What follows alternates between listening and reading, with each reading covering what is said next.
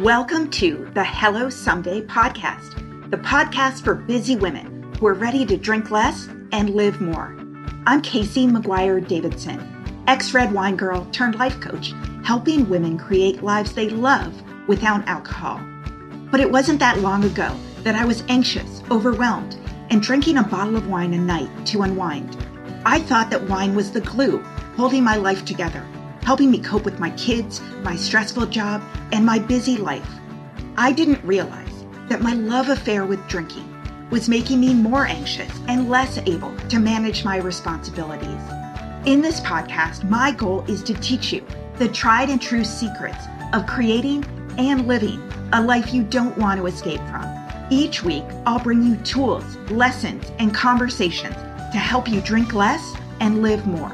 I'll teach you how to navigate our drinking-obsessed culture without a buzz, how to sit with your emotions when you're lonely or angry, frustrated or overwhelmed, how to self-soothe without a drink, and how to turn the decision to stop drinking from your worst-case scenario to the best decision of your life.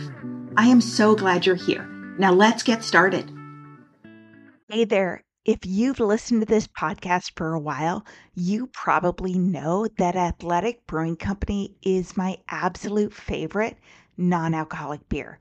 For me, finding an incredible non-alcoholic beer to drink around the fire pit or at a dinner was a game changer in sobriety. And I love Athletic so much that I became a brand ambassador so that I could share the love. You can save 20% with code KCD20 on your first order of Athletic at their website. Now, they are not sponsoring this ad, but I wanted to share this discount if you wanted to try it out. So my personal favorites are their Golden Upside Dawn and their Run Wild IPA, but I want to hear what your favorites are. Just go to athleticbrewing.com and enter the code KCD20 at checkout. That's CASEYD20, and you'll save 20% on your first order. Hi there. Today we are talking about how to increase your energy and improve your mood in early sobriety. And this is a conversation I've been wanting to have for a while because I know when people stop drinking, you actually feel worse before you feel better. And the amount of time that you don't feel well, can vary between people.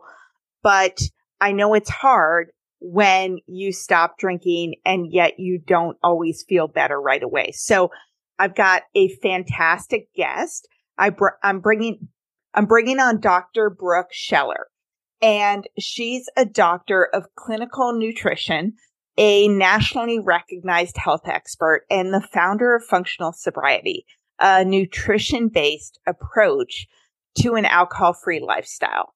Functional Sobriety offers online programming on how to use nutrition to support your sobriety, as well as one-on-one virtual and in-person visits at Dr. Brooke's office in New York City. Dr. Brooke uses a functional approach that focuses on nutrition, supplements, and testing to determine your body's unique needs to get you well and help you stay alcohol-free. Dr. Brooke is an author and a contributor to many health platforms. She's been featured on websites like Forbes, Mind Body Green, and Oprah Daily. And her first book, How to Eat to Change How You Drink, is launching in fall 2023. And I met Dr. Brooke through, of course, the sobriety world, the alcohol-free world, and my good friend Jill had her on Sober Powered about the topic of what to do when you quit drinking, but you don't feel better. I listened to it and immediately reached out to Brooke because I was like, oh my God, we have to talk about this on my podcast. So welcome. Thank you so much, Casey. Thank you for the introduction. And I'm really excited to be here and to chat with your audience today. So thanks for having me. Of course. I really wanted to have this conversation because when people stop drinking, some people feel great within 2 weeks, they're sleeping better, they have more energy, and other people don't. So can you tell us a little bit just to start about what happens to your body, both when you're drinking, what you need to recover from, and what that looks like in terms of your energy, your mood, physically, how you feel? Absolutely. So it's a great question. And it's one of the questions that I get most frequently is I quit drinking and I expected to feel X. I expected to feel more energized. I expected to manage my weight. I expected to have a better mood, expected to not have cravings for alcohol, maybe. And, some people have the experience where they eliminate alcohol and they feel good right away. But I would say that that is probably the exception and not the rule. That it's almost like if we think about Instagram being the highlight reel, like that's the highlight reel moment is I quit drinking and now I feel all this energy. I'm ready to take on all of these different things. But everybody's body is very unique. So that's one thing that we like to keep in mind and is especially a big part of functional sobriety and my approach in that, it's not always a one size fits all kind of scenario for most people. The same way that not everyone feels that benefit right after they quit drinking. And there's so many complexities in our individual bodies aside from our alcohol use history, right? So, everybody has different DNA. We have different status of our microbiome. We have different levels of our brain neurotransmitters and things like serotonin and dopamine.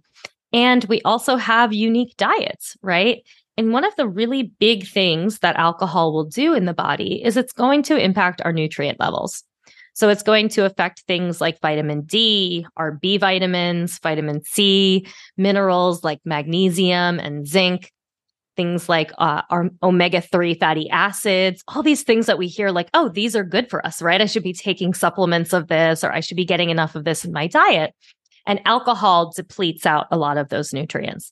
So that's one big piece of it is that, we're all different in a sense of I might have naturally better levels of a certain nutrient than you might, Casey, and then add into it, the complexity of alcohol and how alcohol affects. But the other thing that I speak about in functional sobriety and also in my book that's coming out in the fall is these different key areas of our body, things like our gut health, the health of our gut microbiome, and, what is going on in our digestive system. That can affect things like our mood. It can affect things like our energy. Also, our metabolism and our hormones, that can play a big role as well. And then the other big area that I focus on with my work is those brain neurotransmitters. Again, so things like serotonin, dopamine, GABA, which is a relaxing neurotransmitter. We all have unique levels of these things in our body and unique scenarios that affect what's going on in our body. And so it's so complex in that, it's not always a one size fits all, but that can be very frustrating to people when they do see some people have, these massive spikes in energy or increases in mood and all of that in early sobriety and find themselves feeling really frustrated, where I'm sure you've heard it too from people. Should I just be drinking alcohol, right? Because I felt in some ways I felt better, at least at certain times. So it's so complex, but I'm looking forward to diving into it more in this conversation. Yeah, absolutely. And I know, I feel so much sympathy, and yet I want to shout from the rooftops, no, do not go back to drinking because your body is literally recovering from drinking, right? When you stop drinking, you're in that withdrawal cycle. You've suppressed your dopamine levels. You physically need to heal. And, you don't feel well because you were drinking, not because you're not drinking. Do you agree with that? Completely, because the body gets very used to metabolizing alcohol, especially the more that we drink it. So the more that you are drinking, whether that is, every day, several days a week, or even each weekend, it takes time for our body to recover because it does get used to when alcohol is part of the picture, when it has to kind of regularly metabolize alcohol from the system, it puts a lot of other important processes on pause. And so when we immediately take that away, things don't just naturally kind of snap back into place. It takes a little bit of time for our body to adjust to these different changes that are happening. And, one of the big things when it comes to that is cortisol. I was just speaking about this with clients of mine, in that the research shows that with cortisol, which is one of our body's main stress hormones, alcohol does have an impact. It causes our body to surge or increase the amount of cortisol that we produce. So it puts us into that fight or flight mode. It takes our body 7 days to recover our cortisol levels to natural production. So if we're even drinking once a week, that goes to show that even that drinking once a week can have that impact. So it does take time. Think about it in regards to anything else we do in the body. Nothing happens overnight, right? Even if we're trying to eat to manage our weight, one healthy meal doesn't help. One unhealthy meal doesn't, sabotage us. It's the same thing.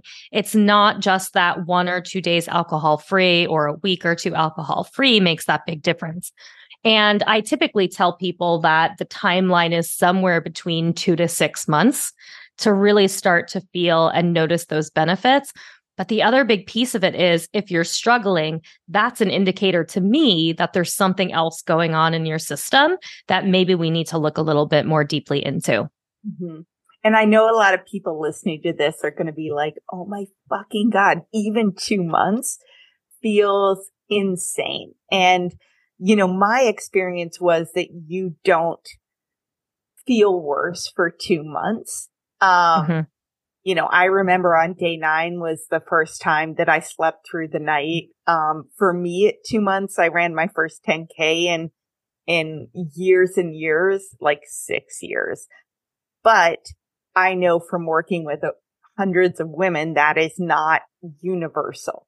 And so I wanted to talk to you about, how functional nutrition, how various pieces, whether it's food or supplements or just giving yourself compassion and time to let your body recover can help make those early days, weeks, months easier, versus just white knuckling it through the entire process.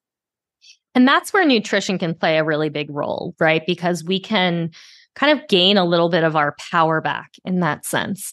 And I'll caution or disclaimer here just to say, some people sit in the camp of don't make too many changes at the same time, right? So don't overhaul your diet. Don't also try to start this fitness regime or, because you'll burn yourself out. However, there are so many little things that we can do from a nutrition perspective. There's a lot of things that we can do from a supplement perspective, and I'll share more on that in just a bit.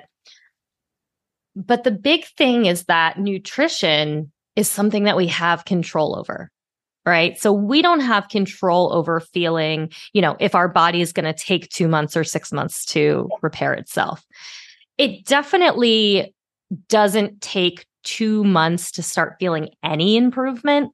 I mean, so many people will notice things like, maybe it is their sleep that has improved. Maybe it is certain elements, but maybe they're still struggling with 1 or 2 other things. Yeah. But there's 2 ways to manage it, right? We can sit back and we can wait for things to kind of improve, or we can say, hey, I'm already eating 3 times a day.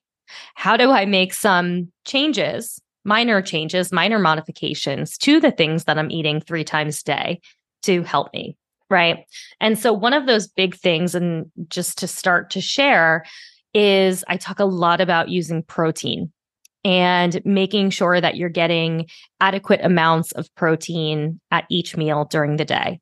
You also want to make sure that snacks are ideally occurring throughout the day too. And those are also a rich source of protein. And the reason why I suggest this is kind of multifactorial. But one of the biggest things that can happen to us when we are regular drinkers is we can experience something called alcoholic hypoglycemia. And this is changes to our blood sugar that happens as a result of regular alcohol use. The statistic is actually that about 95% of alcohol users have this dysregulation in their blood sugar.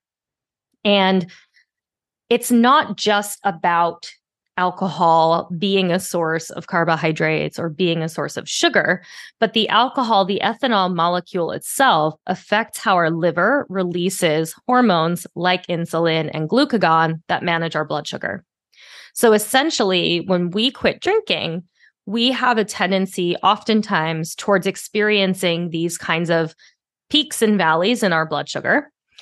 This is why we have cravings for things like sugar and carbohydrates. So some of that is a dopamine response. But the other key piece of it is this blood sugar piece, right? And if we are eating a diet that is high in sugar and carbs, it causes us to have more of those dips in our blood sugar that manifest as cravings for things like sugar and alcohol. So simply by incorporating protein throughout the day, it allows us to ensure that we are going to be able to be more successful in banishing cravings. Again, not only for alcohol, but also the sugar, which is a big one for people too. So that is just one kind of example of how nutrition, even simple changes in our day-to-day, could impact the way that we feel. Having protein throughout the day is also going to do things like keep us full for longer. It's going to help our energy. It's going to help us feel like a more balanced energy throughout the day instead of having maybe these dips in the afternoon that equal us needing to take a nap, right? So it's not necessarily, again, about needing to dive into a keto diet or jump into something super overwhelming, but making small changes throughout the day. When I was drinking, I used alcohol to calm my mind, to relieve anxiety, and to sleep well at the end of a busy day. I didn't know that alcohol actually spiked my stress hormone, increased anxiety, and as little as one glass of wine a night reduced my sleep quality by 24%. I was really excited to find Tanasi, a better way to find calm, rest, relief, and to reduce inflammation. Tanasi creates the highest quality, scientifically validated CBD and hemp extract products. They can help you relax and focus, soothe and relieve inflammation, and improve your sleep and rest. Tanasi's formula includes a unique combination of CBD and CBDA in every dose, which is 2 times more effective than just CBD alone. And know that CBD is a safe, naturally occurring bioactive molecule that is non-addictive and non-psychoactive, meaning it can't and it won't make you high. So if you want to create a sense of calm, to calm your mind, to relax before bed for a great night of sleep, try Tanasi. Tanasi's being really generous with our listeners. You can go to tanasi.com and use code HELLO to get 25% off at checkout right now. That's TANASI.com to get 25% off your first order with the promo code HELLO. And get ready to sleep well. So can you say again what the blood sugar issue was? The name of it? Alcoholic, Glycemia. Hypoglycemia is just the general term for low blood sugar. Low blood sugar. Okay. Yes. So essentially, again, it doesn't have as much to do with the fact that alcohol contains sugar and carbs. It has more to do with the fact that the ethanol itself impacts how we release blood sugar managing hormones in the body. Mm-hmm. So things like insulin and glucagon. Yeah. And so how long does it take generally? I know every single person is different, to sort of stabilize that blood sugar? Well, it helps if we are supporting our body, right? So if we are starting to eat on a more frequent basis, or eat more protein and start to stabilize our blood sugar on a more frequent basis, it will recover itself very quickly, right? Because we're starting to give ourselves that kind of more useful, recognizable blood sugar pattern that we should be experiencing throughout the day. Mm-hmm. Some people have this less, more long term. And again, everybody's body again is unique. There's this kind of is part of the reason why alcohol can increase risk for type 2 diabetes because of how it affects insulin and glucagon and these blood sugar hormones. Mm-hmm. So, for some people, even if they notice after 3 months, 5 months, 6 months or more that they have cravings for things like sugar and alcohol still, they can continue these approaches. Again, having protein consistently throughout the day is a recommendation I would give to virtually anyone, right? Because it's keeping our blood sugar stable. But is especially critical at this point in time because of how it can cause a trigger for us to want to drink alcohol. Yeah. Alcohol is something that will give us that spike in blood sugar. So when we get into that kind of low blood sugar experience, that can be a trigger point for us, right? Mm-hmm. Which also leads to that kind of conversation around the afternoon, the trigger time. When you look at that 4, 5, 6 o'clock arena, it's usually before dinner.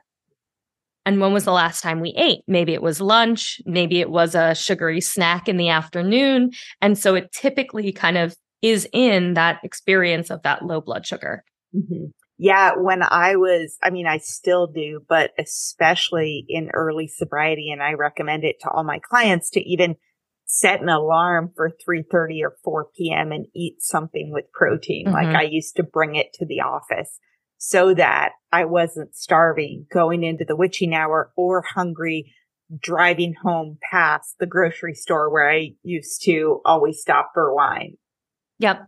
And that's exactly it. Is that afternoon snack is critical in any of our alcohol-free journey. Mm-hmm. Whether you're experiencing sugar, alcohol cravings or not, it's going to really help us kind of sustain, again, that more balanced energy. It's not only going to help keep us kind of from overeating or overindulging at dinner, but having maybe even a sweet craving after that. It also impacts our blood sugar, plays a role in our cortisol too, which is our stress hormone. So it has a lot to do with our sleep and wake cycles as well. Mm-hmm. So I know people are listening to this and they're like, okay, eat protein. Can you just give us a few favorite ways that you incorporate protein to your breakfast or your clients' snacks, lunch, dinner? Because a lot of times I'm like, okay, I can't even imagine what that means. Do you know what I mean? Totally. And it's also one of those things like when you overthink it, it's like, wait, what is protein, right? Like is an egg protein? No. So it's a great question. And I typically suggest from a quantity standpoint, because this is sometimes helpful for people to hear, is for a snack trying to get somewhere between 10 and 15 grams of protein at minimum.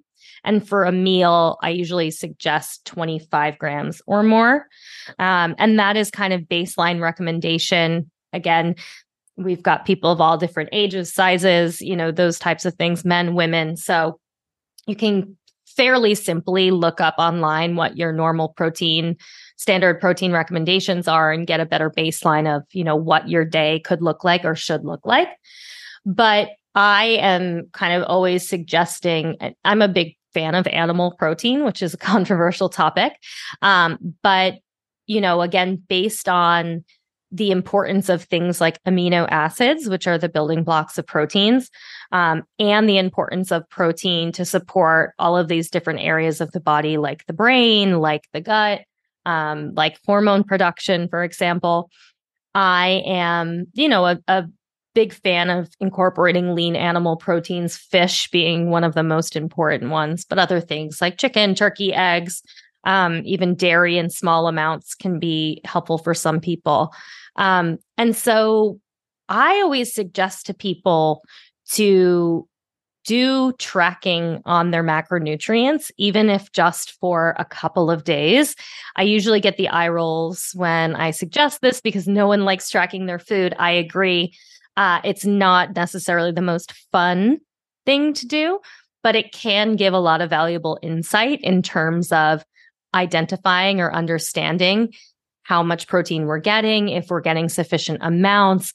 And so really, I suggest if we can start to look at how much you're taking in on a regular basis, and then just being more mindful of when you're eating each meal, am I getting a sufficient amount of protein in there? So for example, if breakfast is a bowl of cereal, likely that isn't necessarily going to present that same amount of protein.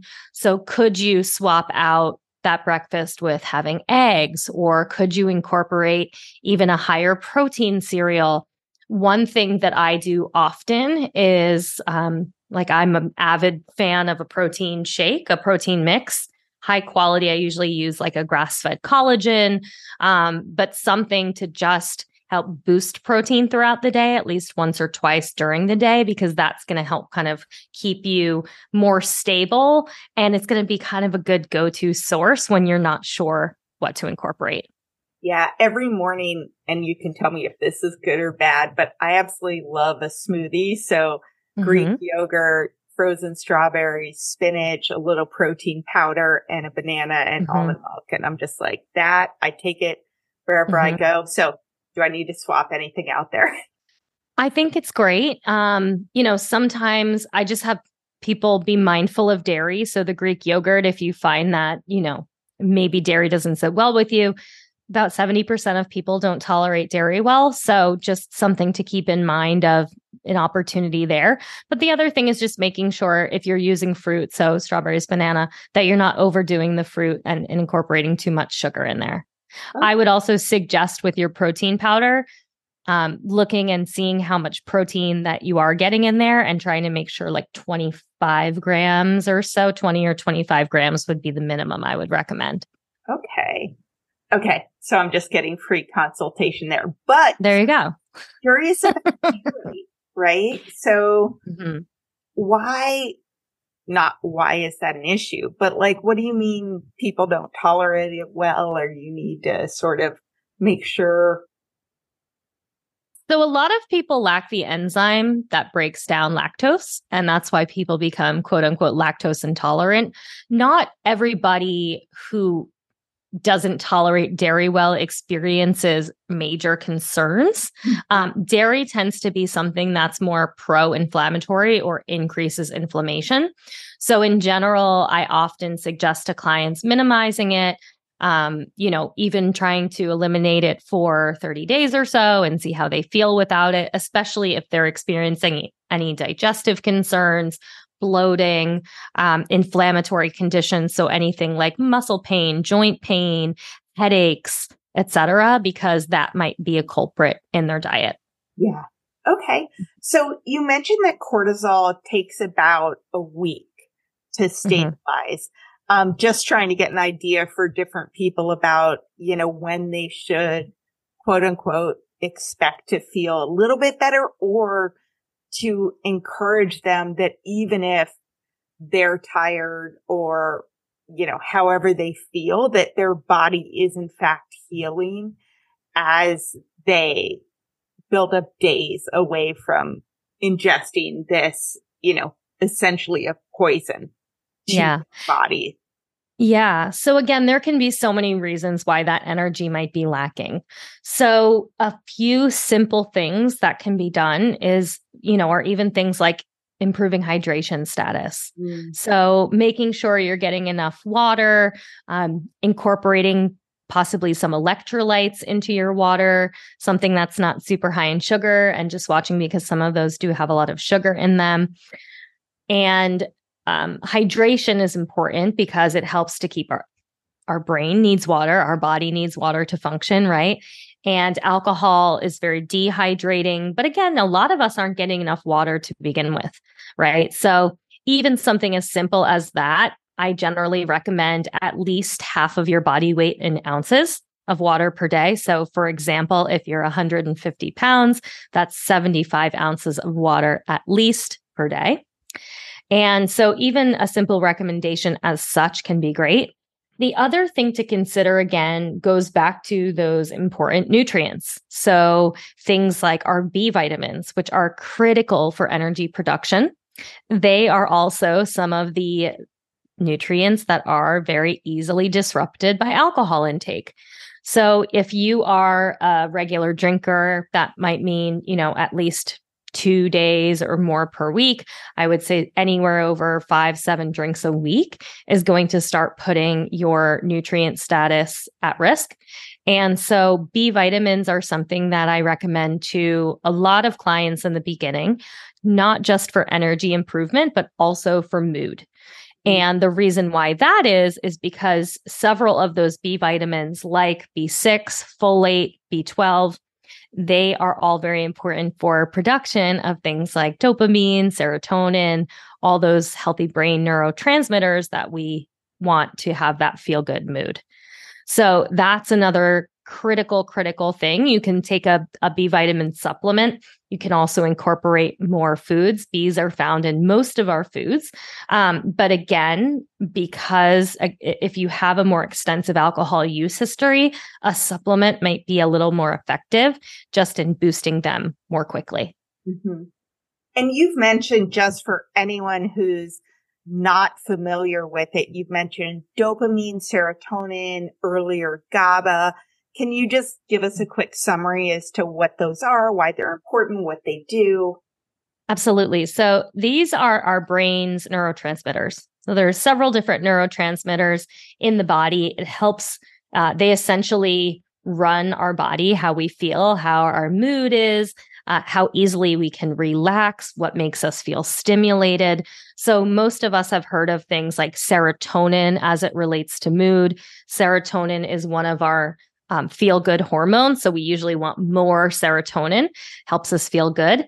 Dopamine is one of our brain's reward neurotransmitters. So it is technically a feel-good hormone, right? Because that reward feeling is a feel-good, but it is the kind of that sensation that we get not only when we drink alcohol or use drugs, but also from things like sugar, from, when we experience a moment of success, when we spend time in nature, when we do those things that kind of feel rewarding to us, that's a dopamine boost.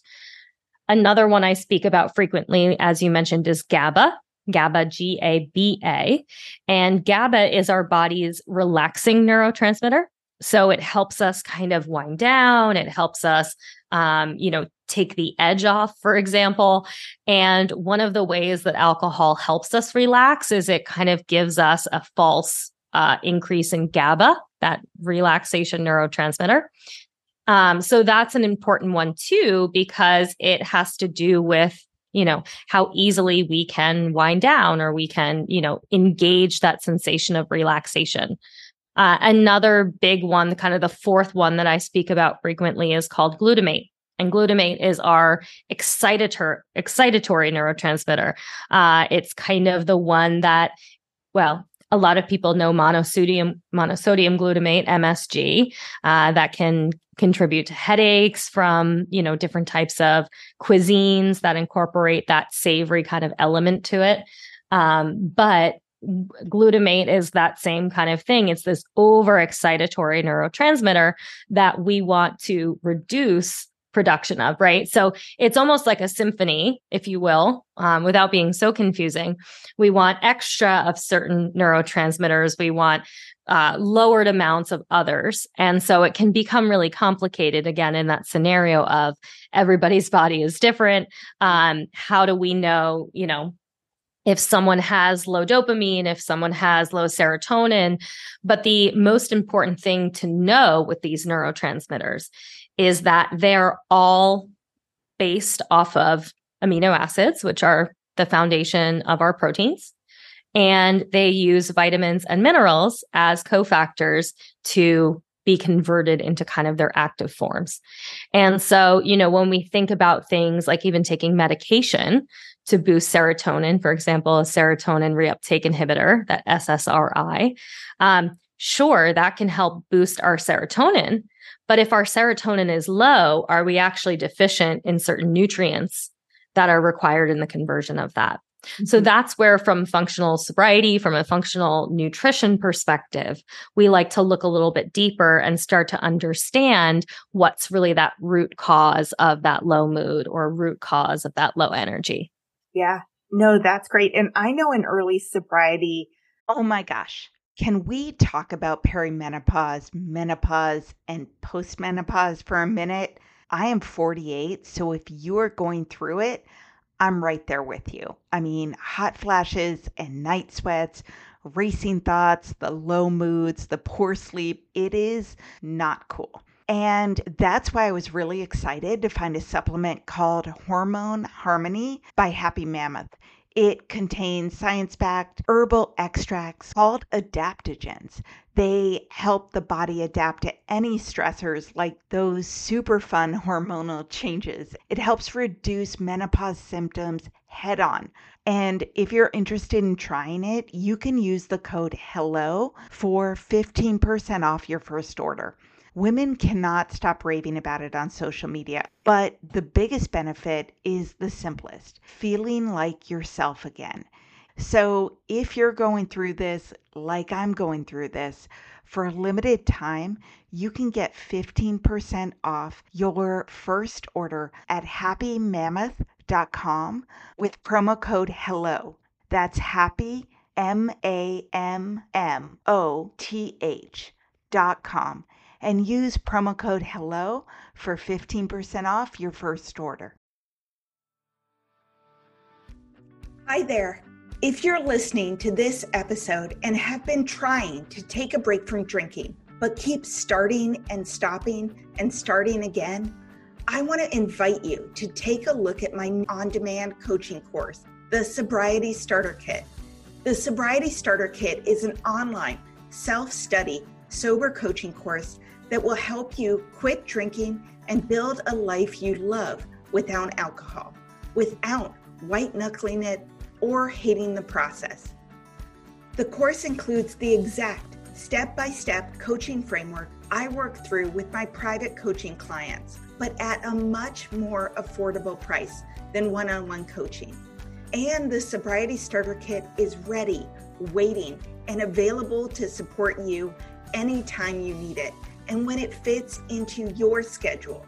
You don't need to work your life around group meetings or classes at a specific day or time. This course is not a 30-day challenge or a one-day at a time approach. Instead, it's a step-by-step formula for changing your relationship with alcohol. The course will help you turn the decision to stop drinking from your worst-case scenario to the best decision of your life. You will sleep better and have more energy. You'll look better and feel better. You'll have more patience and less anxiety. And with my approach, you won't feel deprived or isolated in the process. So if you're interested in learning more about all the details, please go to www.sobrietystarterkit.com. You can start at any time, and I would love to see you in the course.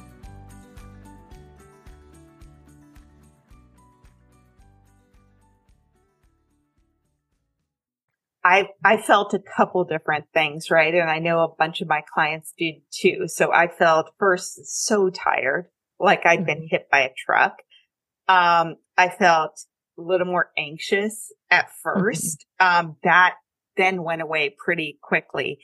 I felt a little bit sort of numb, I guess, and then a ton of emotions and like weirdly angry, even rage. Like in my first week, I was and sensitive to like emotionally sensitive. Any thoughts on that? Yeah, well, some of it can have to do with neurotransmitters for sure, and the body trying to rebalance itself. Again, we get used to alcohol to boost our dopamine. So when we take it out initially, we usually get a drop in dopamine. Um, we have all these different, again, changes that can occur as the result of alcohol being there, but then alcohol now, the body being reliant on it in some ways to support production of certain things. The other thing to think about that isn't nutrition related is just, gosh, we're not used to feeling feelings, right? Like we drink to numb out happy feelings, sad feelings, angry feelings, frustrated feelings. So it's almost like, we take away our security blanket. And now here we're like feeling these things again, right? We're not used to feeling them because we've numbed them out for so long. So there's so many reasons why I think, yes, it can be biochemical from these things that are going on in the body, and the body kind of almost going into this state of shock, if you will, because alcohol affects so many of these different areas. The other interesting thing too is, there's some discussion on how different organs can store different emotions. And one of the emotions that are stored in the liver is anger. And so when the liver is now, having change in its biochemistry, is that activating maybe some of these feelings of anger or frustration. So just another kind of interesting turn of things. Absolutely. And I know alcohol obviously is incredibly hard on your liver. How long? I've heard the liver doesn't take that long to heal. Anything you could share on that? I mean, once you stop drinking? Yeah. So, it's dependent on the effect with which the liver is impacted. Some people have pretty resilient livers, and some of this goes into genetics and how our body is able to metabolize not only alcohol, but other toxins, waste products, things that we take in from, our environment, different chemicals in our foods and our personal products. If our body is highly burdened by multiple things, not just alcohol, it can take longer to repair itself.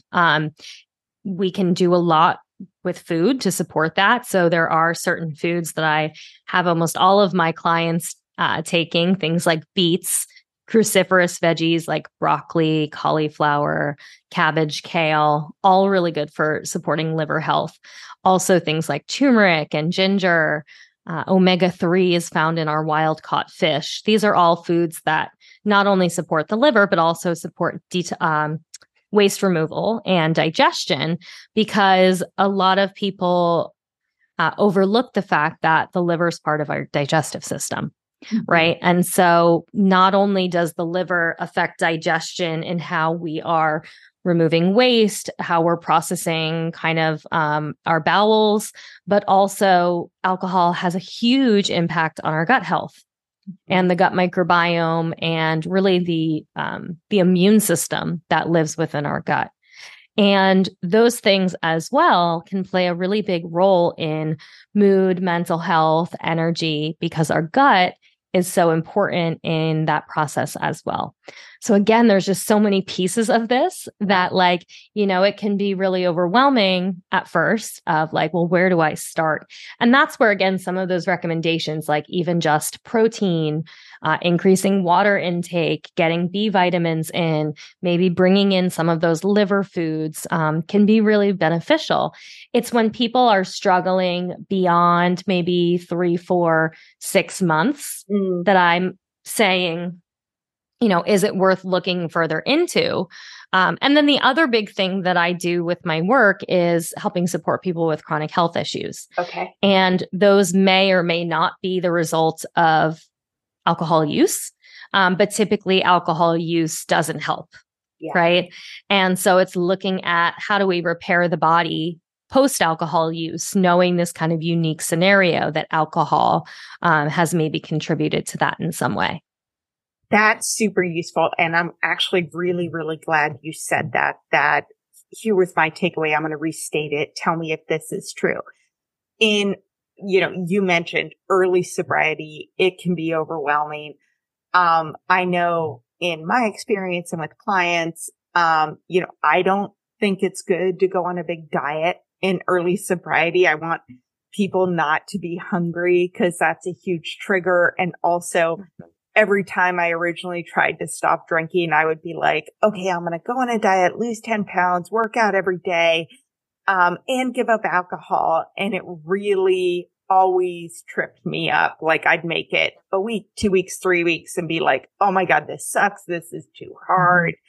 And, it also, as a coach really takes the focus off triggers, removing alcohol, your limiting beliefs about alcohol, all the processing emotions, all the things that just come from removing alcohol. So what I heard you say is an early sobriety, your first 2 months, maybe beyond that to 6 months. Best thing you can do is make sure you're getting enough protein at every meal and snacks, water, hydrating yourself at least half your body weight in ounces, and looking at adding B vitamins or some of that like omega-3s from fish and foods. Is that correct? Yeah. And so in my online program and a lot of what I share on my social media and my blogs are other functional foods that you can use as part of your sobriety journey. So again, beets is one of them. The cruciferous veggies are a big one. Wild caught fish, as you mentioned. So there's a lot of things that you can do by incorporating in certain foods rather than being more restrictive. Yeah. And saying, hey, like I said in the beginning, this is not like you're going to start a keto diet. You're going to take on a 7-day-a-week exercise, completely unsustainable, right? And what we need to do is think of it more as nutrition to support this journey that we're on versus it being a diet or kind of something that is short term. For me, it's all about the education of how you're eating to support your body.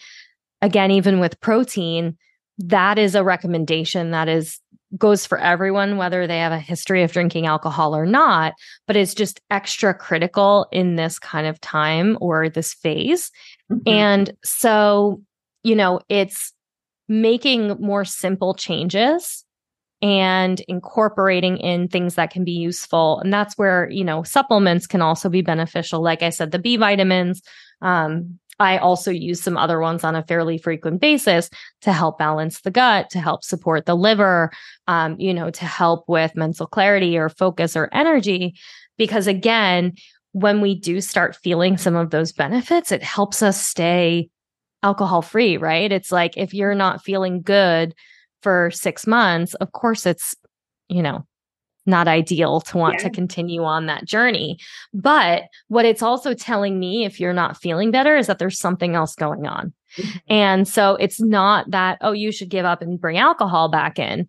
It's let's take a deeper look at what's maybe happening, because you might have an autoimmune disorder, or you might have a hormone imbalance, or you might have other nutrient deficiencies that haven't manifested in, traditional blood work that you've done, or haven't necessarily been seen, and are just creating kind of this layer of confusion for you and frustration. Yeah. Yeah. And I think that's really good and interesting, because obviously when I was drinking, I blamed everything in terms of how terrible I felt on alcohol. And obviously that was a huge contributing factor. But once I stopped drinking, it was around 4 months that, I had this big anxiety panic event, I guess is what I'd call. And I knew that drinking wasn't going to solve that issue, because it kind of brought me to my knees many times. So I went to a doctor and I got on some anti-anxiety meds and I went to therapy, and everyone is different in terms of what works. But what was interesting is almost after a year of that process, my sort of mood ups and downs and anxiety and panic kind of came back every 3-4 months, even though I was doing literally everything right. And Mhm. turns out I had an undiagnosed sort of mild mood disorder. And I had spent, I don't know, however much of my life, I stopped drinking when I was 40, unaware of this and Mhm. blaming myself for Mhm. not being Yep. able to cope or, Yeah. all those things. And, what you were saying about nutrition and what people Mm. might have, it's like removing that huge factor of Yep. alcohol and then getting to the baseline of like, okay, what Well, else do what's I actually need going to do? on? Yeah. Yeah. Yeah. Yeah. And, you know, that's why I do one-on-one consultations and work with clients individually. Most of my previous experience before even getting into sobriety was in private practice as a functional nutritionist, working with functional medicine, running testing, running lab analysis, and understanding like what's going on in your body, because that's the best way to identify a diet or supplements that are right for you, certain foods that are best for you. And in doing that with my clients in sobriety, we start to identify. I have one client who has Hashimoto's, an autoimmune thyroid disorder, and she didn't know that, right? She didn't know that that was why she was having anxiety, that was why she was having trouble with weight management. And then getting her on the diet, on a particular diet to support that. She lost 6 pounds within 3 weeks, and she hadn't been able to lose a single pound in years, right? Another client, for example, even just kind of a more simple thing with a mood disorder, for example, just got blood work back and has extremely low vitamin D levels. And vitamin D is very critical for mood, helps to reduce symptoms of depression. And, a lot of times these things aren't tested. And so doing that analysis is really helpful.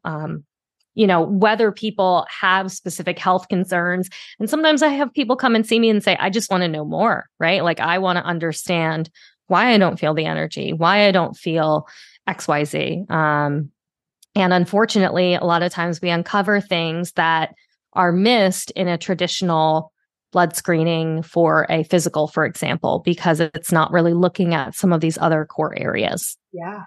Well, so I'm super interested in the testing process. Can you I Mm-hmm. know you do that and then you do consultations. It's different than what your doctor would do in terms of blood testing. Yeah. So some doctors will test more things. A lot of times what we get in a standard physical, for example, is just a basic metabolic panel, maybe a lipid panel. They're looking at complete blood count. They're basically looking at, if something were a major red flag, they would see it and know that something's off balance. I have people for years go to their doctor and have normal blood testing, and then they come in and just by, asking more questions, we'll run nutrients, we'll run, autoimmune panels, we'll run more in-depth testing to try to identify what else is potentially going on. And so, for example, that vitamin D, that's not even really standard protocol. Most people's doctors will run it, but you do have to ask for it. And so many of us are deficient in it because we are not getting adequate sun exposure.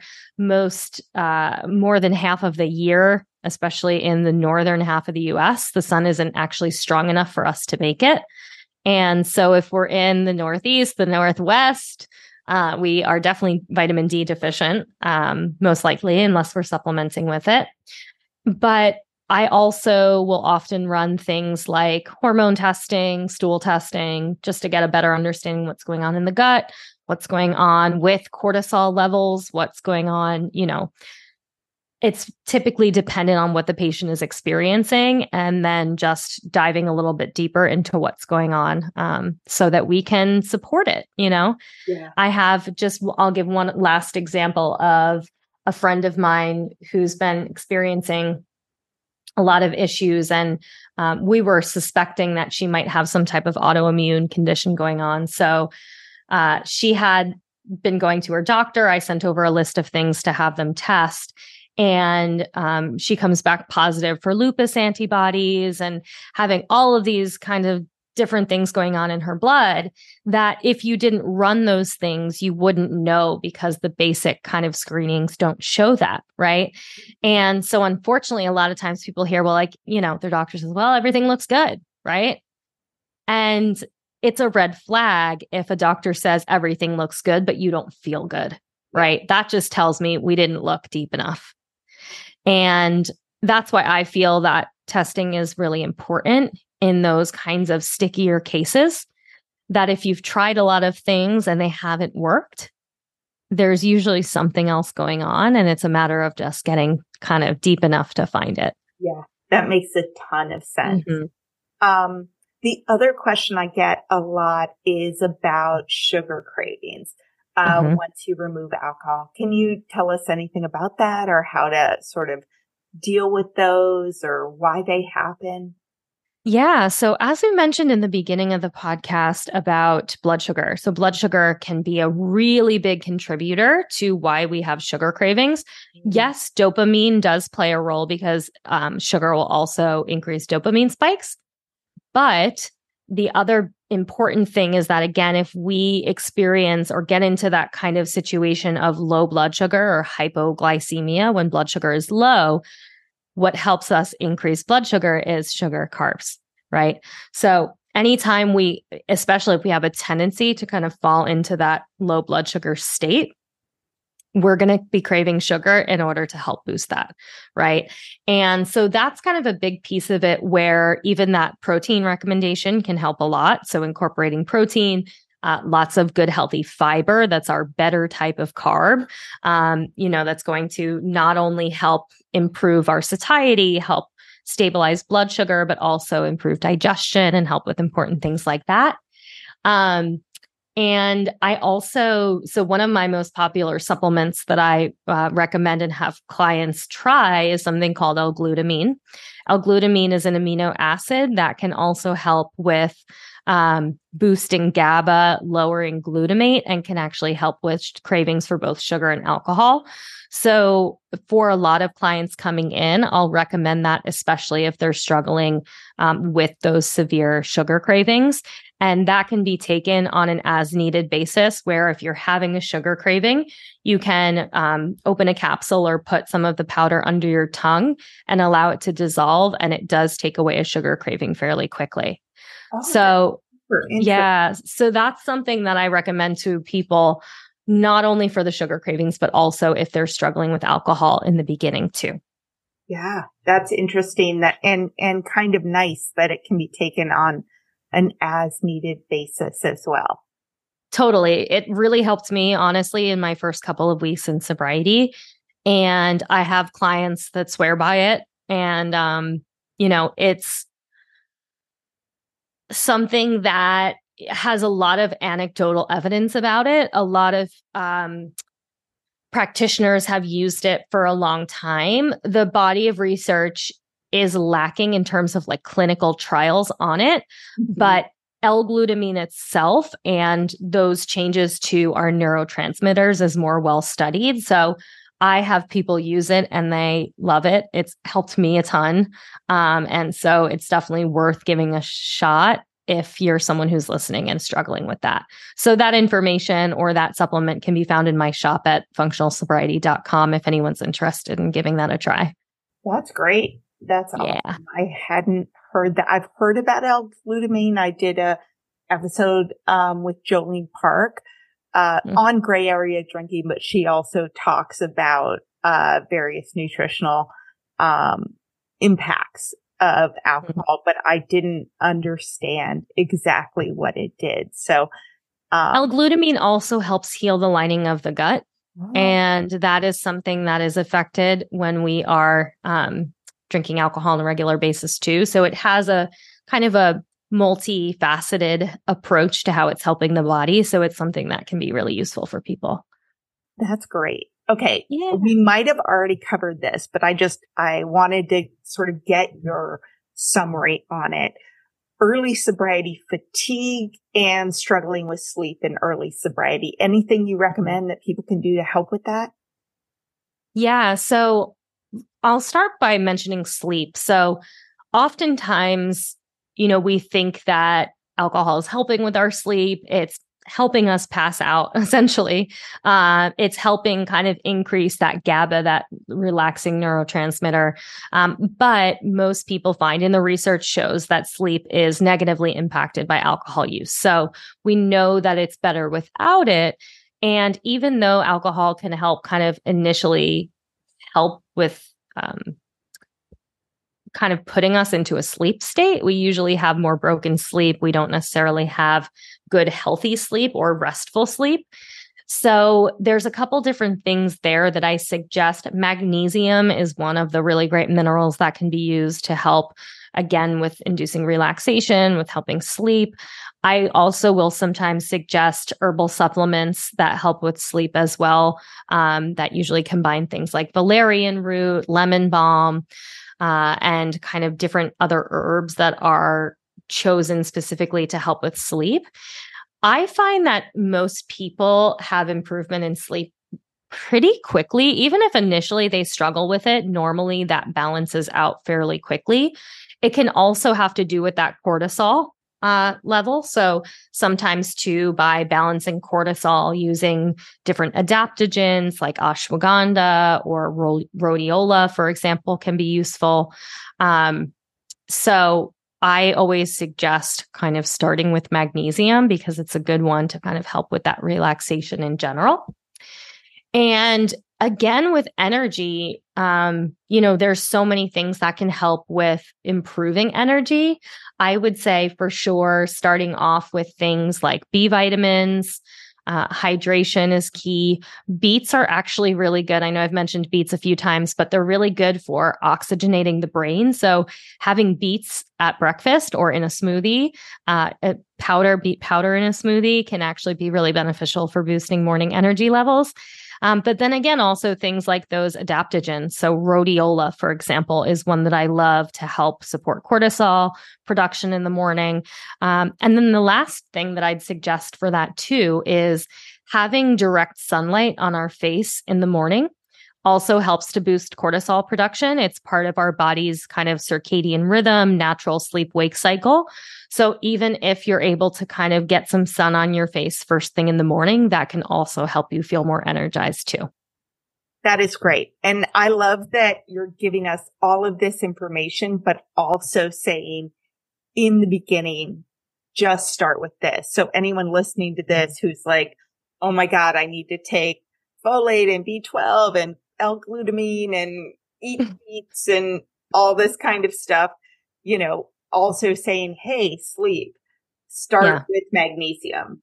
Hey. And just picking a couple of things, like you don't have to do it all, right? So you can just pick a couple of different things that have resonated with you in this. And then as always, I'll plug my blog and some of the other content that I share too, because it's, it is a lot of information. It's sometimes hard to chunk it down for people into the kind of easiest, most tangible things. But, I try to do a good job of having more of that information available on blog content, et cetera. And a lot of good tips on my Instagram posts as well, too. I will link to your blog, your Instagram, cool, all the good stuff. But please tell us about your membership. Tell us about how people can learn more about you, learn more about this topic, because I know it's something so many women want to think about. Yeah. So I do have an online program. It's called the Functional Sobriety Academy, which is an online course. We also have a private members only network as part of that. So we post daily content. We have a couple of weekly meetings. We do monthly masterminds. And the academy itself is all an approach to help you develop your nutrition plan for your alcohol-free lifestyle. So it's intended to kind of bring this information to you and make it in a way that you can use it in your unique body. So you can start to say, oh, I experience X. Here are the foods that can support that. Here are the supplements, for example, that might help with that. And that's a lifetime membership if you opt into that. So you get access to come back anytime you want. And we have clients all over the world, which is exciting. And then some of those clients and others choose to work with me one-on-one. So again, if they feel like they have something more specific that they want to work on, or they have a specific health concern, I do see clients one-on-one, both in my office in New York City, but also virtually around the world. So, again, that's the opportunity to do that testing and kind of get a little bit more in-depth information about what's going on in your body. How do we identify a plan specifically for you to heal your body? So those are kind of my two main things now, but my book is coming out in fall. I know that you mentioned in the bio, and it's called How to Eat to Change How You Drink. And that is, again, a guide to help you identify, different tools and tricks that you can do to not only support your sobriety, but also heal your body from long-term alcohol use. I love that. And I would love to have you back on when that book is out to kind of go deeper and sort of. I would love that. On this. Yeah, I would love that. And I'd love to send you a copy, and I'm dying to see everyone holding a copy of it in their hands. That would be awesome. As soon as it's ready, please do. Because I'd love to read it. I personally am super interested in this topic, even though I'm 7 years alcohol free. I still know that, understanding my body and how I can support it within nutrition, I'm in early days of that. And, Yeah. And that's the good thing about it is it's part of the lifelong approach to sobriety, right? It's part of how we continue investing in our health and supporting our wellness, and kind of what keeps us, away from a relapse, or, moving forward, if you will, into kind of that new journey or that new phase of our lives. So it's been so fun and exciting for me to marry my expertise in nutrition with my passion for sobriety. And it's felt very serendipitous in a lot of ways. I know you're helping so many people in this area. I mean, what's interesting to me is, first, I absolutely love everyone in this space who is talking about sobriety and talking about the different aspects of it. But nutrition is a very specific aspect of it that, your expertise is really needed. So thank you for coming on. Oh, thank you for having me. And I will be happy to come back on anytime and chat with the audience. But thanks for having me on, Casey. Yeah, of course. All right. Cool. Yeah. Thank you for listening to this episode of the Hello Someday podcast. If you're interested in learning more about me, the work I do, and access free resources and guides to help you build a life you love without alcohol, please visit hellosomedaycoaching.com. And I would be so grateful if you would take a few minutes to rate and review this podcast so that more women can find it and join the conversation about drinking less and living more. Oh, hey, it's Erin. And I'm Michaela, and we're the hosts of the Two Sober Girls podcast, and we are on a mission to spill the wild truth about sobriety.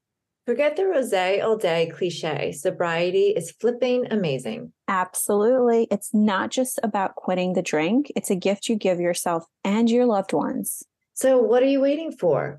Break up with that old toxic relationship with alcohol and let us show you the possibilities. And here's the thing. Everything your precious heart desires becomes way easier without the influence of alcohol. We're not just two sober girls. We're also wellness coaches. We're here to show you how to optimize health, lifestyle, and beauty, feel sexy and alive as F. So stay tuned because we're rolling out new episodes every Monday wherever you get your podcasts, and trust us, they have your name written all over them. We can't wait to share the magic of sobriety and wellness with you. Subscribe to Two Sober Girls podcast today and come follow us on Instagram for behind the scenes action and send us a DM. We can't wait to meet you.